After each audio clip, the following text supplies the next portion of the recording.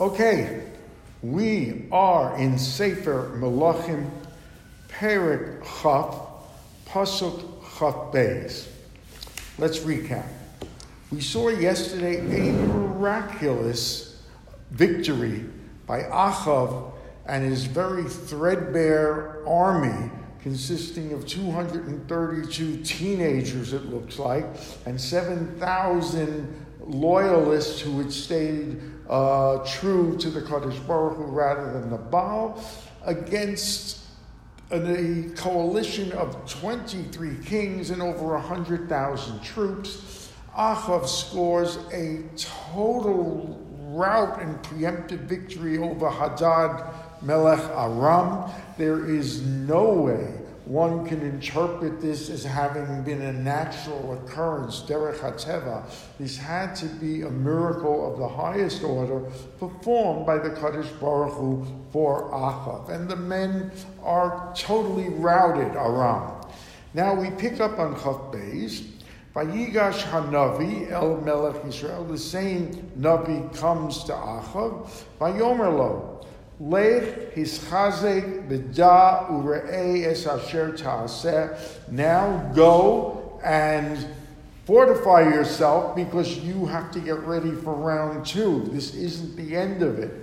Ki latshuvas hashana melech aram olecha. Because at the coming of the new year, before Rosh Hashanah, before Tishrei, when it's warmer and the climate is more favorable to him, they are going to come at you again. But also the Radak says, Ureis asher ta'aseh. Be careful what you do. In other words, don't expect like another miracle like was performed for you in Battle 1. And the Radak tells us what they're warning him is that I gave this to you as a miracle, no strings attached. Now you have got to do tshuva. You've got to prepare yourself because it can't be total reliance on the Kadosh Baruch Hu's store of miracles. And the implication and inference is that Achav had been backsliding. He was back to his Avodah Zarah, and the threat is, if it weren't going to be accompanied by tshuva, don't be so sure you're going to have another miracle. Pasuk Chaf Gimel, Ba'avdei Melech Aram Amru Elav, and the servants of Hadad, king of Aram, told him, Elohei ha'orim Eloheihem. You know, we lost this battle because their God is the God of mountaintops. In other words, this was topographical warfare we lost. Al kain chazku mimenu, strengthen yourselves. Ulam nilachem ataba mishar, imlo nechazak mehem. This time, fight them in the plains. Their Kadosh Baruch Hu is an expert on mountain fighting, kaviyachol, but on the plains we can win easily.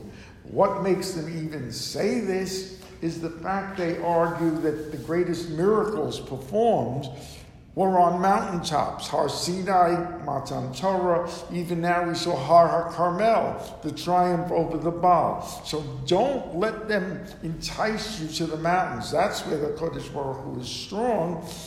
Get them into the plain, the leveled land. That's where we can take them. An absurd topographical argument. Nonetheless, they add to him, and this is sound advice. His generals, his regional leaders tell him, Hoser hamlachim ish mekomo besim pachos tachtehem. Get rid of the kings leading the troops. It says that these are not generals, they are not strategists, moreover they have feared for their own lives.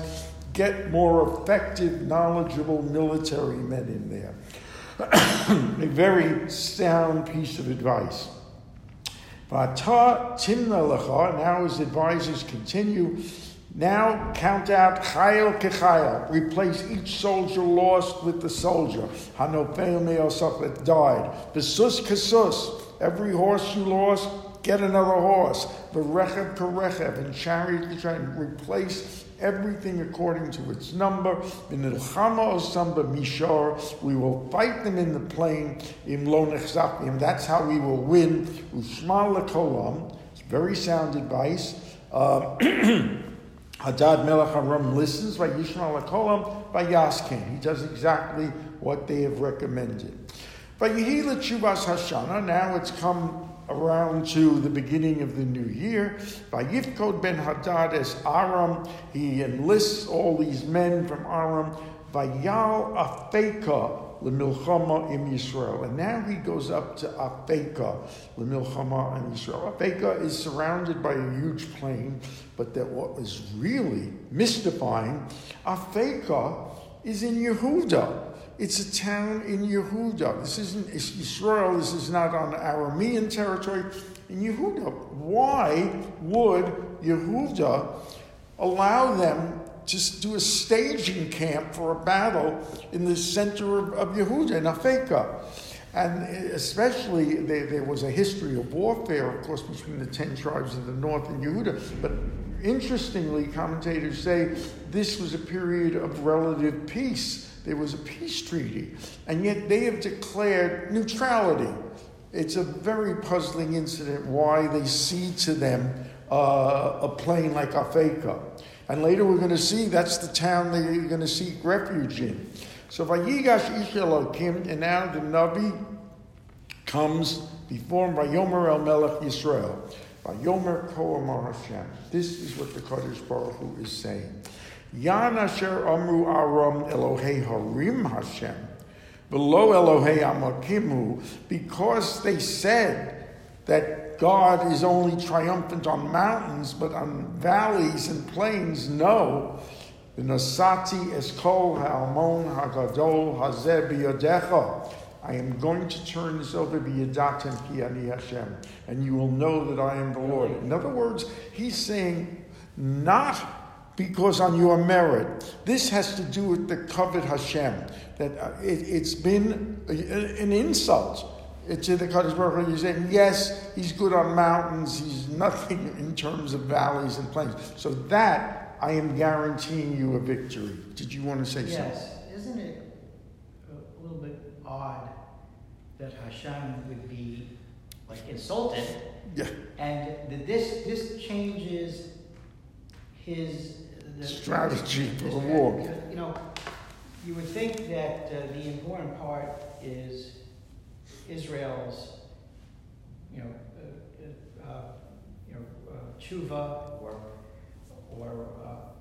belief in Hashem, and it's hard to believe that after the first battle that Achav could falter. Right. What does it matter what someone who doesn't know, some king says? Yes, but that's exactly the point. That, in other words, the kavod Hashem.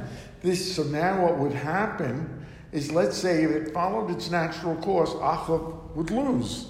He's done no tshuva. He's done no, it's 100,000 against 232. And so then Bnei Yisrael would say, sure, maybe they're right, the king of Aram, that Kadosh Baruch Hu can only fight on mountaintops. And so, yeah, it's not so much a personal insult, Kaviyachol, the Kadosh Baruch Hu, but it's a lesson for history that you have got to be careful in confronting the Kadosh Baruch Hu. In any case, so, Vayachanu Eile Nochach Eile, the two armies are arrayed against each other in the plain. They're near Afeka. Shivas Yomim. For 7 days they face each other in a stand down. Vayihi Bayom Hashvi, on the 7th day, Vasikrav HaMilchama, the war is joined. Vayaku B'nei Yisrael es Aram, Meya Elef Ragle B'yom Echad. B'nei Yisrael kills 100,000 Arameans in one day. So the miracles are still being supplied. By Yanusu Hanosorim, at the remnants, Afeka El Hoyer, they run into the town of Afeka. But as they're running in, Batipo Hachoma Al Esrim B'Sheva Elef Ish Hanosorim, the walls collapse, killing an additional 27,000. You cannot attribute this to, military skills. it is a total replay of the miracle. Uben Hadad Melech Aram Nos flees into the city of Ha'ir, Cheder b'Cheder, into the most inner sanctum, protected place he can. And now he is defeated. However, by Yomer Elav Avadav, his servants say, look, Hinei Nashamanu ki Malchei Beis Yisrael ki Malchei Chesed Hen. They are people of kindness, of forgiveness. Nosima nasakim b'masnenu. Let us gird ourselves in sackcloth as a symbol of just abject servility. B'chavalim b'roshenu, ropes on our head, which connotes that we're ready to accept our punishment of hanging. B'notzei el Melech Yisrael, and let's go out. Send a delegation to Achav. Ulai yachya es nafshecha. Maybe he will, in the historical kindness and forgiveness and midos harachamim of Bnei Yisrael, he will spare your life. By Yachtaru Sakim, they do exactly that. They dress in sackcloth, b'mosneihem v'chal, ropes around their head. By Yovo el Melech Yisrael, and a delegation goes to Achav. By Yomu Abdecha ben Hadad Amar Tehino Nafshi. Hadad, your slave, your servant, says, just save my life. Grant me my life. By Yomer Ha'odeno Chai Achihu. Achav says, is he still alive? He's my brother. How could he say that? This man was out to kill him with an army of 100,000 twice, and he's saying the man is my brother. In any case, Vanashim Yinakshu, they listen for this. The Arameans, their ears are attuned to this. Here they're coming ready to surrender as abject slaves, and he says, he's my brother. It's like God said to them, by Meruva Yechlatu Himenu, they make the decision, and now they say, by Yomru Achicha ben Hadad, they adopt the language. Yes, the brother ben Hadad, by Yomru Bo Kuchanu, and they say, go. Achav says, go, bring him. By Yetzei Allah ben Hadad comes to greet him, and Achav helps him off the chariot, like extends a hand to him. This guy, it's just inexplicable. By Yomer Elav Ha'arim Asher Lokachavi, now, not enough that he's showing him this respect, he's calling him his brother, says Achav, by Yomer Elav Ha'arim Asher Lokachavi, I am going to return to you the cities that my father took from you, from Aram, Meyesavicha, or Shiv, I return. Bechutzos Tosim Lecha V'Damesek, I'm going to give you all the rights of taxation and hegemony in Damascus. Kasher Samabi B'Shomron, like my father had in Shomron. Ba'aniba Bris Ashlachecha, I'm going to make a covenant with you. This is all unbidden. Just, you got to look at it from Hadad's perspective. He's being out as a prisoner to beg for his life, and suddenly he's got his lands back, he's got his territory back, he's got a covenant that he just didn't ask for. Nothing is asked of him in return, and yeah, why not? They make a covenant. What is Achav thinking of here? Well, isn't it possible, from a strategic view, that this secures Israel's north? Good question, except I have left out, and this is my fault, one key point, and I'm glad you reminded me.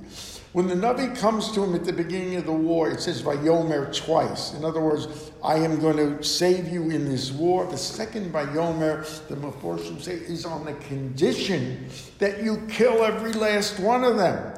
In other words, there's no room for political long-range strategy here. He is to kill them in the same way Shaul was supposed to kill every member of Amalek, including Agag, the king, and the women. And he doesn't do it. So now, the same Navi comes to him, we are going to do here a parable. We have learned that the classic parables we saw when Nasan, the Navi, comes to King David after Uriah. He's killed Uriah, he's taken Bathsheba. Tells him a story of a poor man who had only one goat, and someone comes along and stole the goat, takes the goat from him, leaving him with absolute nothing in abject poverty. And David said, and he says, what would you do to such a man? And David says, he's got to be killed.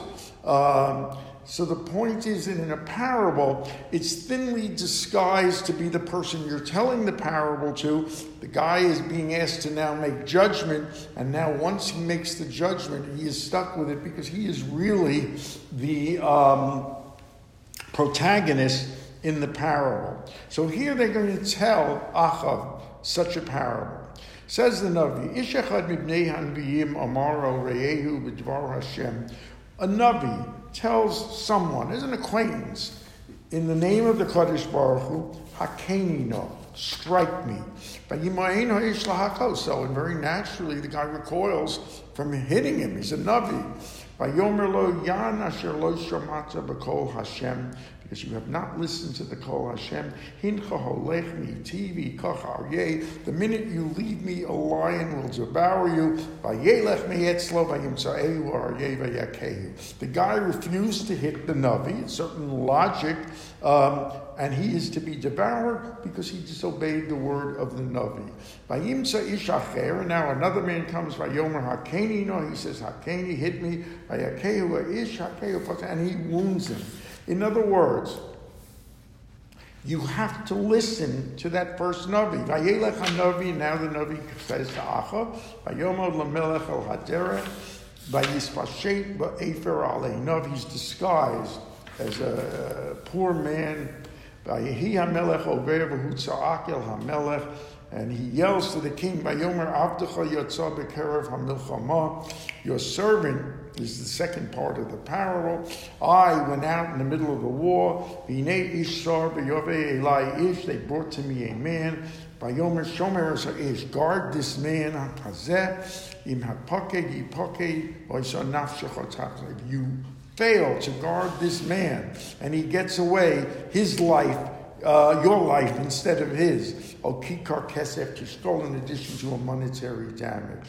Vayhi abdecha osehena v'hena v'hu einenu. He comes back, the guy isn't there. Vayomer elav melech Yisrael kein mishpatecha ata charachta. It's as you say, the man should be put to death. Achav is, of course, pronouncing his own death sentence here, as it were. And we go back to the situation the Gemara tells us that when Shaul spared Agag, the Gemara says, don't be such a tzaddik. Because what happens if you have a misplaced compassion, you're going to end up having no compassion for someone who's deserving of compassion. And so we see that he lets Agag live, and the next thing he does, the next sentence, is he destroys the city, he massacres the city of Kohanim in Nov. We're going to see here with Achav, he has this compassion, he's my brother, why kill him, etc. And the next thing he's going to do, after he is punished for this, is the most brutal one-on-one into the king to a subject in Tanakh, specifically the Kerem of Novot. So now he's rebuked Achav, and Achav does not take this well. He recognizes